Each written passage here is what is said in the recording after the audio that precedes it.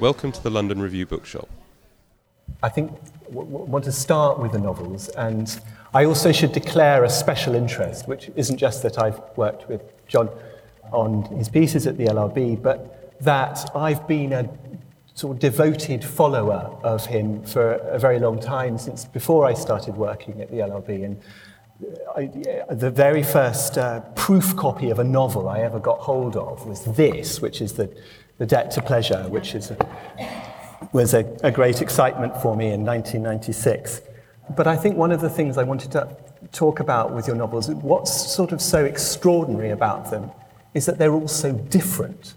You know, you're not a crowd pleaser who repeats your last trick. They each begin with a very different premise. And I wanted you to say something about how that works. I wouldn't mind being a crowd pleaser. And I really like writers who work within the metaphor I always have in mind is a fixed frame. So you sort of know the scale and dimension and, in a way, the texture of the work. A writer I think of as a master of that is Anita Bruckner. Yes. I've just finished Look at Me, which in a way is identical to the 20 other books, but is also subtle and moving, and precisely the variations on the theme within this fixed canvas are what becomes very compelling. I think Graham Greene is another writer who, you know, in a sense, you know the size. Although it has different types. Yeah, but I do think of him as working within a kind of set aesthetic. So, I deeply admire that, but I can't do it. Mainly, I think, because I always feel that I've used up an impulse in writing a book. The sort of thing that made me want to do it isn't there anymore, and it's been excavated, or it's run out of steam, or I sometimes think that it's like Bluebeard's attic. You know, there's a room with a terrible secret in it, and no one's ever allowed to go in that. And I feel an unwritten novel is like that. There's something about it that bothers me. There's something I can't get out of my mind. Yes. And it's nagging me, and there's something secret, something charged. And writing a book just sort of, the door is open, the secret's gone, it's not there anymore. Won't come back. And I can't go back. And I've got absolutely no objection in principle to the thought of going back and doing it again, but I just sort of, I don't have that particular va-va-voom. Yes, I understand. But something different happened, as you've said recently with this one, that it came to you in a dream. I was partway through another novel, and I still am actually. I'm still stuck at exactly the point I was, and I started having a recurring dream about a man standing on his own on a wall in the dark and the cold, and with the water on the other side. And it sounds like an anxious dream, but it wasn't. There was something kind of comforting or reassuring about it. It was an image of sort of stability or safety. And night after night I had this dream, and it was a sort of liminal state dream. It was as I was going to sleep. Yeah. And as sometimes happens with those dreams, you can start then sort of deliberately telling them to yourself. You can partly will it. So I'd sort of go back to this place every night. And then I started to wonder, firstly, who he was, and then that question quickly gave way to asking what the world was, because it didn't feel like what had happened, and what had happened. So, and I quite soon realised that I was imagining a world after catastrophic climate change. That the reason the water was on the other side of this wall was because the world had just irrevocably changed, and then I started thinking about how that world had got to be where it was and what it would be like to live in it. Yeah. And the thought of what it would be like to live in it, in a sense, turned into the story. So it's it's a thing that's never happened to me before as a sequence. It was dream, figure from dream, the world, and then the narrative. And so it was very kind of, it was very much a sequence. And then I eventually thought that the only way I'd get it out of my head was to write it. Yes. And so briefly I was working on, in parallel, this book and the other book. And then I realized that I had to pick one and finish it. Yeah. And because my hunch was that this was a shorter book than the other one, and that I would be able to kind of put it to bed sooner. So I bet on finishing the wall, and I think in the process have asphyxiated the other book because I haven't been able to go back to it. Next month. It's a nice 40,000 word long paperweight at the moment. Right. But can you say a little bit about what consciously was in the background in terms of climate change, in terms of other things that you were focused on, awareness? What were the concrete thoughts about the way the world is changing that led to what's turned out in the novel? I think maybe in a way, if I was thinking more sustainedly about climate change, I wouldn't have needed to write the book. I think because the way I've done it is I can sort of bear to read it some of the time, but quite a lot of the time I just can't bear it. The information about the news, the story, the latest report from the IPCC. Yeah, and we all know where the trend lines are headed. I wrote a piece on it and read a ton of books about it when George Monbiot's book Heat came out. So whenever that was, I think it was around 2005, 2006. So I was very up on the science then, and then only kind of keep up with it intermittently. But there was a thing that really lodged in my head from 2013. There's a paper in Nature, and it was a group of geographers and biologists and climate experts at the University of Hawaii, led by a man called Camilo Moura. And they published this paper which came up with a new idea, which they called climate departure. Mm-hmm. And they'd used a ton of data from different places, 5 different data points, and had built this model of how the climate was changing. And the climate departure is the point at which, so this is the band of temperatures we live in, some years hotter than others, some years colder. And the world's gradually getting warmer, so that band is changing.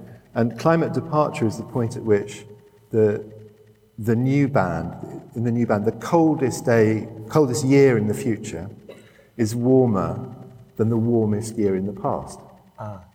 So it means that we're living in a new reality. It means we're living in a reality that human beings have never inhabited. I mean, just in fact, literally yesterday, just saw that there are 401 parts per, I forgot what the unit is, parts per million CO2 in the atmosphere. There have been 401 parts per million before, but never while human beings have existed. Wow. And similarly, the Earth has been that hot before, it's just not where we were here. Yes. And the thing about climate departure is that it comes to different places at different times. It's a sort of rolling process. And because we see, a lot of news about climate comes from the Arctic and the Antarctic because it's very visible. The annual cycle is very clear, and you can see how much ice is melting. Exactly. It's sort of very, it's easy to literally see with your own eyes. But actually, the ecologies of the tropics are much more sensitive because the Arctic gets wild variations anyway, but the tropics don't, and the ecology is much more fragile. And it's for that reason that we're already starting to see impacts like coral. 19% of all the world's coral is already dead.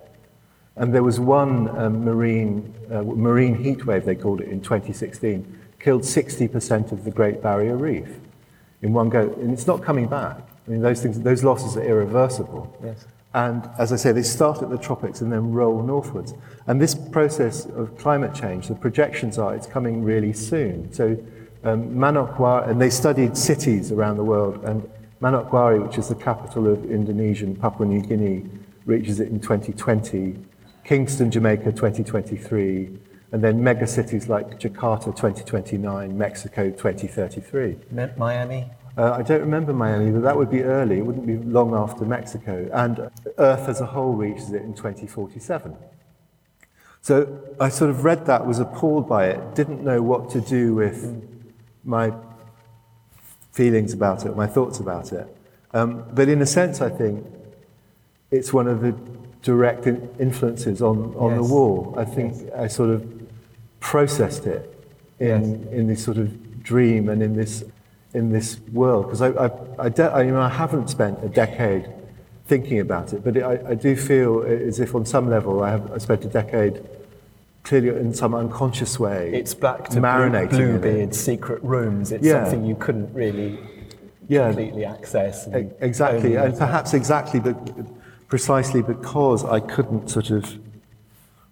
I mean, I sometimes think if I knew what to say about something, I wouldn't write a novel about it. Yes. You know, that because I do have an outlet, as you said, at the LRB. If I have a kind of clear view of something, I can write a piece about it. Yes. But it's things that are more inchoate, more troubling, and more multiple in a way. Yeah, it's a way of processing the information. What I was going to ask is then, having decided that climate is the catastrophe that's caused the figure from the dream to appear, you then presumably had to calculate, to work out what effects this is all having on society, on the relations between people, and I think everyone will have understood that the wall is encircling the whole of the island of Great Britain. With the beaches no longer exist. The sea has encroached, and the main character of the novel, the narrator Kavanagh, is given a role that the society. He's a defender. So everyone in society is either tasked to be standing on the wall, preventing the others from getting in. And could you say a little bit about society as it's come to be in this dystopia? Well, what I was thinking was, I reverse engineered it from the map of the world with 4 degrees of warming. Right. Which is the trajectory we're on. The International Panel on Climate Change, the IPCC, it's probabilistic. They give a band, a kind of fan, they call it, of outcomes. From about 1.5 to... Yeah, exactly, of different degrees. But the central projection, if nothing changes, is 3.5 to 5 degrees of warming. I can't remember if it's within a century or by the end of this century, but it's too soon, either way. Yes. And there are various maps of the world 4 degrees warmer. And if you look at those maps, it does imply not just a completely different planet, but it's something like a world war is what it implies in terms of the impact on everybody's lives, even in countries which are relatively less affected. So an island nation in the North Atlantic is actually quite lucky by global standards. But it still would change, in my imagining it would change absolutely everything about the way society works. So it is, in effect, a kind of something like a world war, and everybody has to serve 2 years on the wall.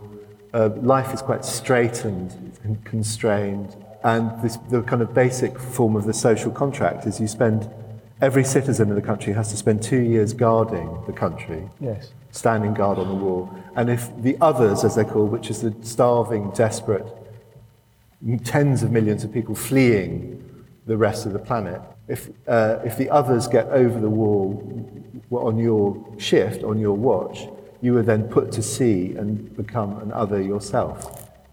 That's the very cheery premise. It's a frightening future we face. You said that you were careful not to read other dystopian fiction during that, and presumably before you wrote it, while you were writing it.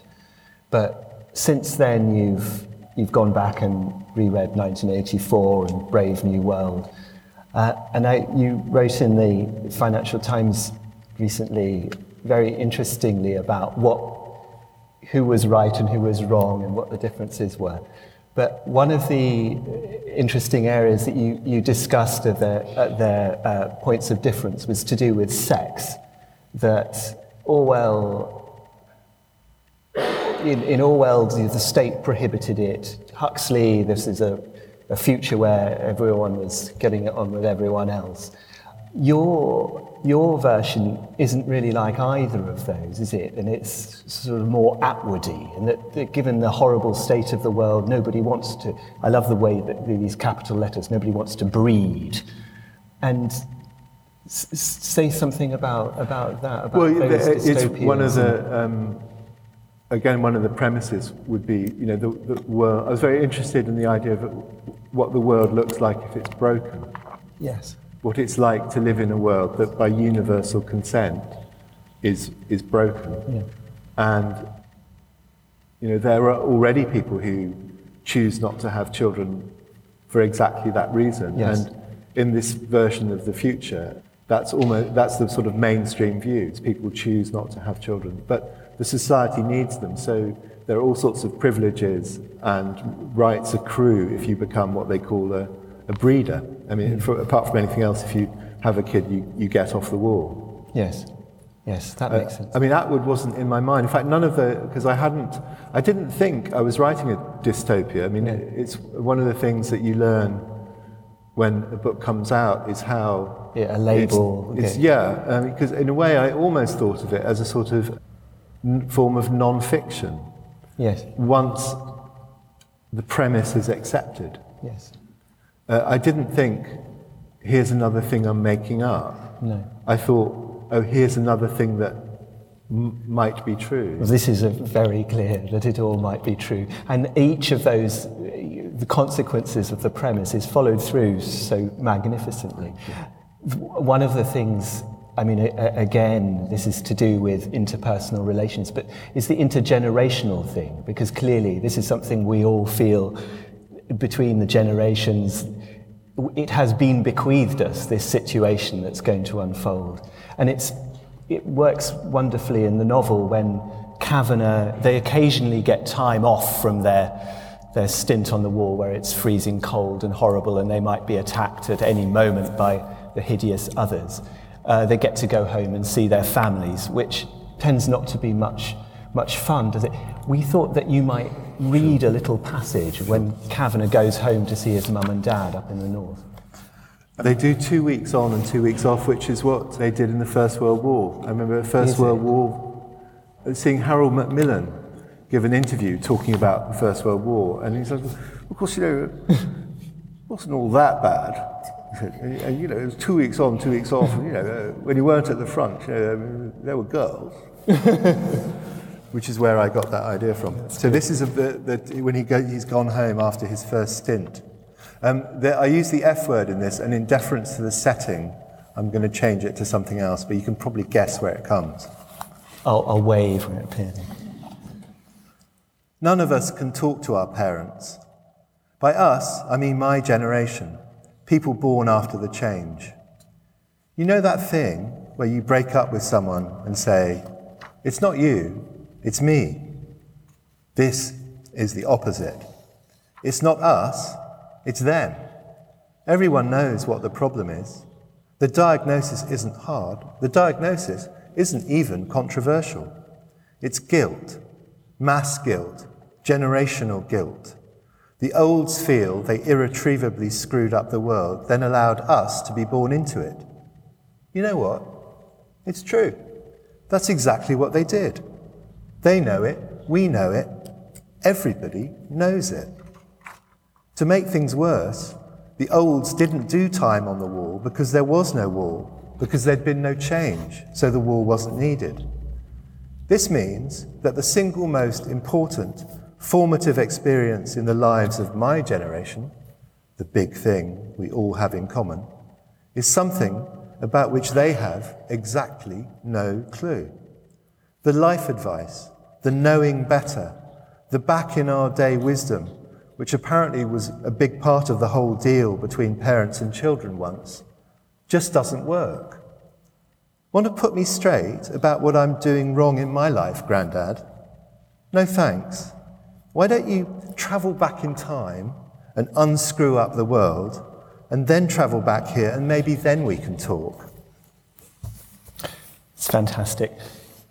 What I love about this section isn't only that it applies to the anger between generations, but that it just applies to the general way that parents and children treat each other in any case. And there's a wonderful moment in his brief time home when his mum is fussing around saying, what do you want for dinner, and you're going to go out to see his friends, and his dad is all silent and doesn't want to talk.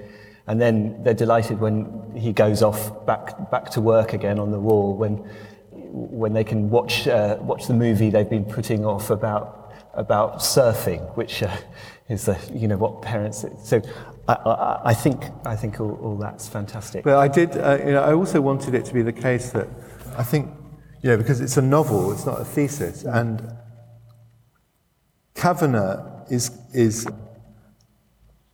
telling the truth. He's telling the truth about his feelings, and he's telling the truth about how he sees it. Yes. But it's not clear that he's being fair. I mean, you often get that in arguments, perhaps especially family arguments, that someone says something that's completely true from their perspective, and yet, also not fair. And I did want to slightly leave that up to the reader, whether, his poor old mum and dad, are kind of, that's an accurate moral accounting of them. Indeed. Well, it's very clear there are two sides, and he is a narrator. And perhaps we could talk about his narration. And I think there are some fabulous tricks you pull off in terms of what information is released when. Because we've all revealed, and you probably knew anyway, what the premise is, how it's set up. But if you had heard nothing about the novel, there's a fantastic experience of reading it as you turn the first few pages, where you're trying to figure out where you are, much as you were, trying to figure out your own dream. You don't know where this wall is. It's cold. It's boring. And then 17 pages in, you hear the name of his station, and it's Ilfracombe 4. And then you figure out, oh, fantastic.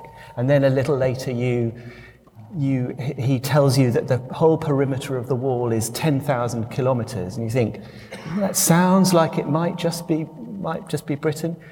And then I had to look this up, and I found that the circumference, the perimeter is 12,000 kilometres. So then, did you do all these calculations to work out how much the sea might have encroached? I did a bit, actually, yes.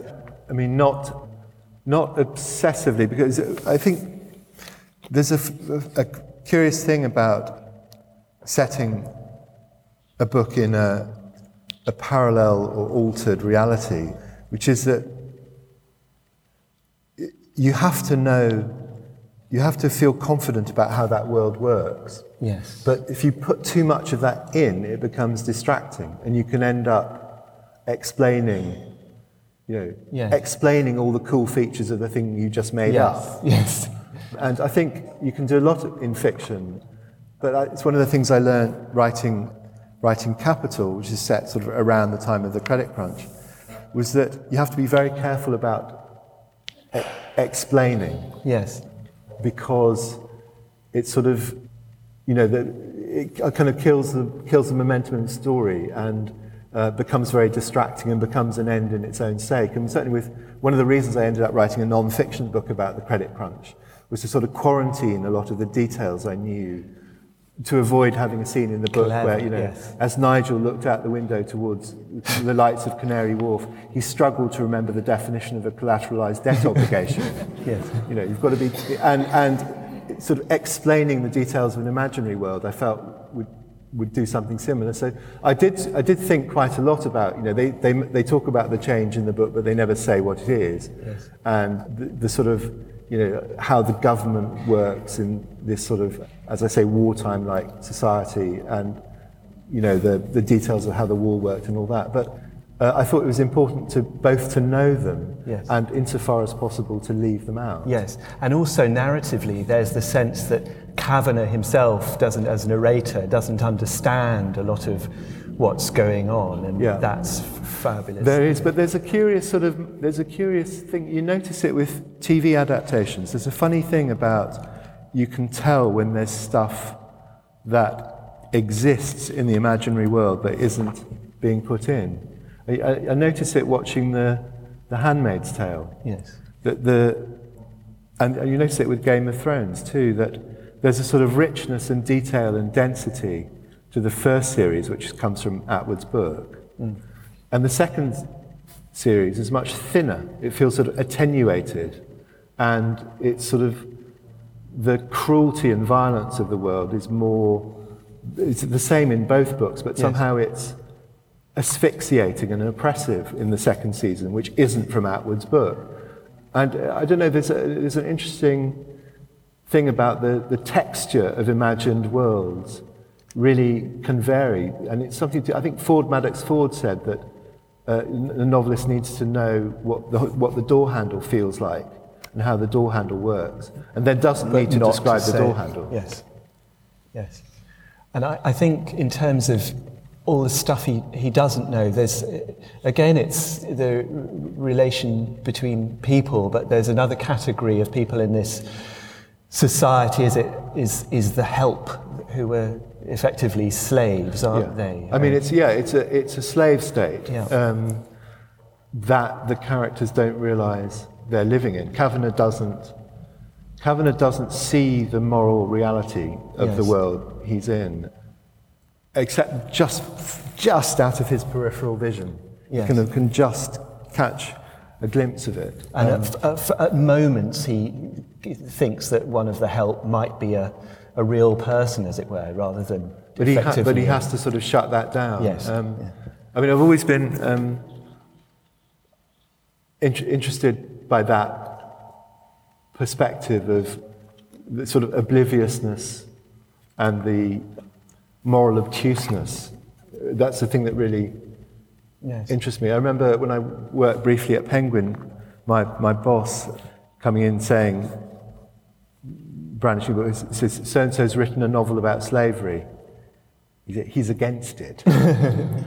And I mean, I think one of the best novels ever written about slavery is Valerie Martin's book, Property, which is an odd thing because it won one of the big prizes. It won the Orange Prize, and you never, ever, ever hear anyone talk about it because it says something that people don't want to know about because it's from the slave owner's point of view.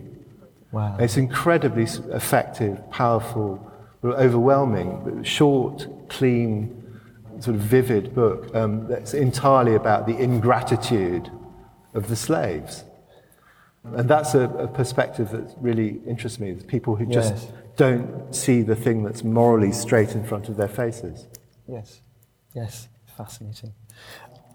I think, again, it's a business about how you do what you do, but it's a question about, one of the features, as I think you've got across about life on the wall, it's threatening, dangerous, but also mind-numbingly boring as you freeze there for 2 weeks on end with this very carefully enumerated. Kavanagh's very good at explaining the rhythm of the days when you get your meals. You have a fantastic, taut, riveting sense of way of describing boredom. I don't know how you do that. But then the book also has an extraordinary way of changing rhythm, and there's a sort of pastoral, bucolic interlude in the Lake District, and then there are moments which we won't get into because they're later on in the novel, where things move at this extraordinary flurry of bloody activity in it. How did you think about pace, and how do you make boring stuff gripping to read? Well, I think I was interested in what it's like. Effectively, they're doing a form of national service, which isn't that distant or it's not that far away. People my age in continental Europe were still doing national service when I was a kid, when I was hitchhiking around Europe. And I've always been interested by that. And those experiences are often about this incredibly tedious day that only gets broken up by things that are completely terrifying.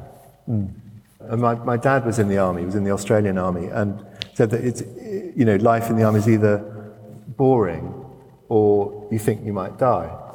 And I was really interested by that. I wanted to catch that texture of experience where people are just literally counting the days as they go past. Yes. And the only thing worse than nothing happening is if something does happen. I think there's actually inherently something quite dramatic about, it's almost like the thing Hitchcock said about if you film two people sitting across a desk having a conversation, it looks, it can be really dull. But if you just show an image of someone putting a bomb under the table and walking out of the room, and then the two people are having the same conversation, and the audience is on the edge of their seat. And I thought that this world is one like that. When they're on the wall for 2 years, they're in a kind of liminal state. They can lose their lives at any moment. Yes. And so the sort of sense of dailiness is really cut with this prospect of complete terror that could happen at any moment. I was interested by that, not just in an imaginative way, but what that's actually like in real life. But I do think dailiness is very important in a novel. A novel has to have a feeling of just the texture of time for its characters. Which makes this paradigmatic as a novel. I mean, it works. The dailiness is its real feature for that first section. Nothing quite like it. I did want to get that feeling of, it's famously in places like Vietnam, everyone can immediately recite the American soldiers, everyone knew their number of days to go all the time. It's in the forefront of their minds. Yes. Did you talk to soldiers? I've known soldiers, because I was at the army. There were lots of soldiers around in my childhood, because I grew up in Asia, and in these sort of post-colonial bits, then there were always army people around. And I was at the army school when I was a kid, and so I've known soldiers my whole life, and don't instinctively. I know on the left people often instinctively recoil in horror when they see a uniform, but I don't particularly, because I was at school with those kids, and I've always been interested by the kind of parallel reality that military people live in. Yeah. And it's almost like and now it's so marginal to the British Army. I think it's 80,000 soldiers. It's far fewer than there are police. Yeah. Smallest it's ever been, proportionately. So in a weird way, it's almost like a counterculture. And we don't hear from it. That we don't hear from. Yeah. That's marvellous. Thank you, John. I think it's time for us to have questions. I've enjoyed your novels very much, and I'm wondering if you might say a few words about your choice of first person rather than third person, as in the past, for this one. Thank you. Well, the other book, the famous, I don't want to sound like Truman Capote, who was always going on about this amazing book he was writing and then never did, because you always sound a little mad when you talk about an unwritten book, I think. But the other novel is a third-person thing with lots of different narrators and lots of different perspectives. And one of the reasons I chose this one instead was because sometimes it's actually simpler to write a first-person book, because you can see the line through it more clearly. And once you've got, I found this in the past, that once with a first-person narrator, once you've got the character's voice, in a way there are other problems to solve, but you have solved the main difficulty of the book. And I found it writing my first novel, I sort of knew lots of things about the way he should sound, and because there are various structural things that he's about a crazy foodie who murders lots of people, so he had to sound convincingly obsessive about food, but then you realize he's someone actually darker than that, and that almost created a kind of algebraic formula for him. But I couldn't hear it, I couldn't find it, and it ended up, it was like trying to tune in a radio. And then one day I actually got a sentence popped in my mind. It was there is an erotics of dislike. I remember, which is about 30 pages into the book. And it was suddenly like I picked up the radio station and I could write, and the rest of the book went quite quickly. And it was really for that reason. I felt once I started it, I kind of tuned in, I could hear Kavanagh. And it's not quite like taking dictation, but it almost is slightly. And that was the main reason I felt I could finish it quicker, because it was sort of, I felt that I had a known set of technical problems that I'd sort of worked with before. I mean, the other thing, I was spinning more plates. I'd almost say that first-person books are easier, partly because they have this thing, you either solve it or you don't, about the voice. And if you do solve it, then it actually, it goes along fairly fluently, in my experience. You've just said it took you about 30 pages in and you found Kavanagh's voice. And this came from a dream originally. When you started writing, did you know how it would end? Because you were already writing another novel, so this was something you felt you had to do? Yeah, no, the 30 pages in was in The Debt to Pleasure, the sentence that sort of unlocked it for me was about 30 pages into the book, and I then went back and started again. No, with Kavanagh, I had it from actually the first sentence, which is just, "It's cold on the wall," was the point when I felt I got it. You know, I could hear him. And as I said, I'd sort of thought about the character, the world, the story, and the piece I left out was the ending. I have to know the ending. There are lots of things en route I don't know, but it's almost like a sort of buttress-like thing. I have to know both sides of it. And I think I've never started a novel without knowing. I don't always have the last sentence, but I certainly know the last thing in the book. But it's odd because there are two types of novelists. There are ones like me who do plan it and see where it's going, and there's the other sort who have no idea about any of it and just sit down to write, and it goes sentence by sentence. And I actually don't believe that's humanly possible. But the only reason I accept it's possible is because I've got lots of friends who swear they do it. It seems completely mad to me. I've got no idea how people write, 150,000 word book where they literally don't know what's happening, next sentence. But I'm in the other camp. I'm more of a plotter. I first wanted to thank you, as someone who read Financial Pages. I only understood what a collateralized debt obligation was after reading Whoops, which I found immensely informative. Oh, thank you. But on the wall, did you start writing your novel before Trump and Brexit, which are basically both about walls? I'd say it was before the Brexit vote, and Trump was one of 13 Republican candidates at that point. And I would literally have bet my house on him not getting the Republican nomination, let alone the presidency. So I keep being asked questions about Trump's wall, and it's getting to the point where I think the English language needs a new sentence that means exactly the same as "I don't know." Because I'm really using that, I'm really kind of going hard after that "I don't know."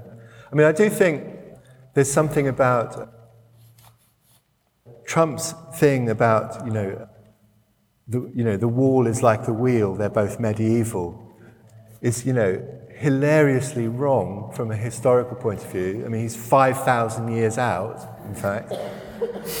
He's half of human history out. But I think what he means is that there's something about them that we can all imagine very completely and very directly, that a wall is sort of a complete thing in everyone's head. We have no difficulty in latching onto the idea of it. And in his sort of brutal way of thinking in tabloid images, I think that's the thing he's latched onto with the wall. It's that everyone immediately gets it. And I think that's the accident about the metaphorical residence, that walls are always with us in one form or another. It's just unfortunately at the moment they happen to be more with us than usual. I suppose the only other thing I'd say is that I did think about projecting. I wasn't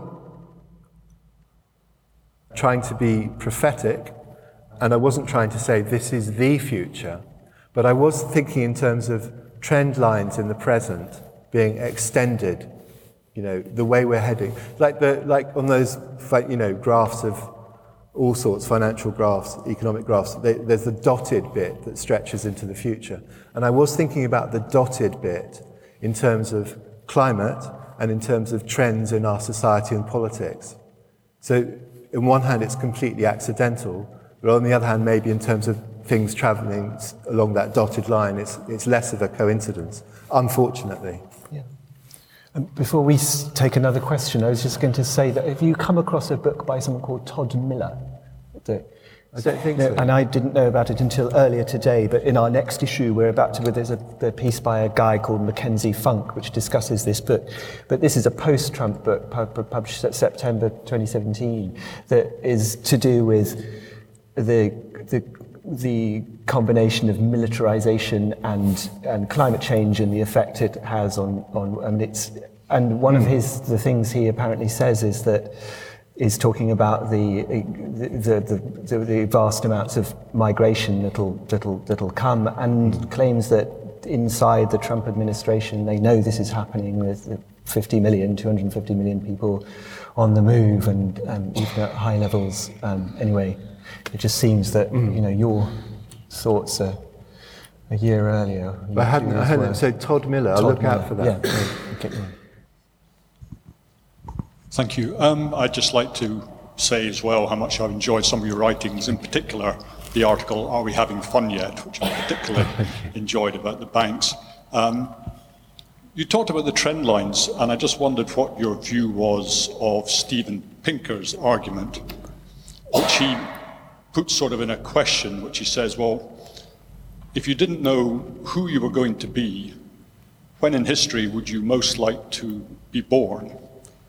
And, for me, the answer is right now. This seems to be the best time in the history of the world, and yet this is not kind of the vibes I'm getting back from you. I just wondered what your view of that point of view was. No, I agree with that. I think, indeed, I've said in print before, I think the citizens of the liberal Western democracies are the luckiest people who've ever lived in terms of life chances, which doesn't mean that these societies are perfect. And in fact, the idea that they're not perfect and can get better is really important. But would you rather be, one of us or an Egyptian pharaoh? Well, I think you'd rather be one of us. I think, though, that when we're talking about the climate, there's a real sting in that. There's a twist, which is that part of the reason our societies are so developed is to do with the level of material comfort and unthinking material ease and bounty that the rest of the world can't have because we've used it up. The citizens of the developed and emerging world look at our lives and want a life like ours, which, as Pinker says, who else would you rather be? Images that they can see all the time, wherever they are. They can pull a phone out of their pocket and look at an image of this life, and they can't have it without us using up the planet. And one of the very difficult things about climate change as a social and political problem is the sheer unfairness and inequity of the fact that to avoid catastrophic change, we are in effect forbidding people from having the life that we have. I don't have a solution to that, but I think it's a real, it's a giant swallow of vinegar that you have to take to rinse down Pinker's basically true assertions about how happy and comfortable our societies are. Two observations, really. Thank you for the way in which time drags and also time suddenly gets far too fast. I really enjoyed those pieces of the book.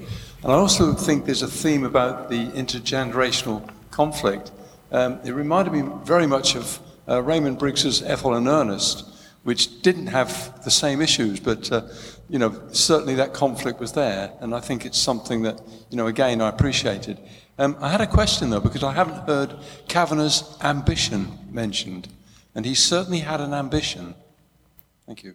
Yes, so he wants to get out. I mean, he's seen that one of the things I thought about but didn't really put in the book is about how the society works, and came to the conclusion that it's an oligarchic pretend democracy, and not a sort of darker version of what some would say we have now, whereas the same people are permanently in charge but with a different veneer. And Kavanagh knows that there's an elite, and he desperately wants to get into it. He wants to escape his background, escape his upbringing.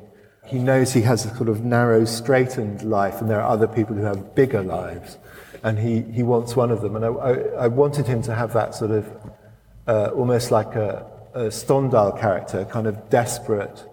He's a desperately ambitious provincial boy who knows that there's a bigger life somewhere, and various things. If you've read the book, as you know, various things come along which make that a bit more complicated. But as I said, that was one of the things I thought about, that you have this sort of pretend democracy functioning in a kind of wartime-like thing that does actually have within it an elite who live with a different set of rules. I wondered what happened to your dream. What happened to it?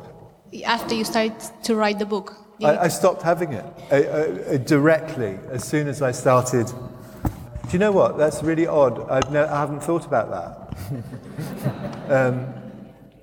But maybe, as Freud would have predicted, as soon as I started writing the book, I stopped having the dream. And I don't know, because as I say, it was partly an almost willed or self-hypnotic thing. So I don't know if I could do it on purpose now. If I try, I might try tonight. Make a note to myself, must do. But my hunch would be that I kind of, it's like that the image I was talking about the door in the attic, that once you've opened it, you don't want to go there again. My hunch would be that I sort of can't. That's bothering me now. Great question. Thank you very much, John. Thank you, John Lanchester. Thank you, Daniel Saul, very much. Thank you. Thank you, everybody. Thank you. Thank you for joining us for this London Review Bookshop event. For more, visit our website at www.londonreviewbookshop.co.uk or search for the London Review Bookshop on iTunes.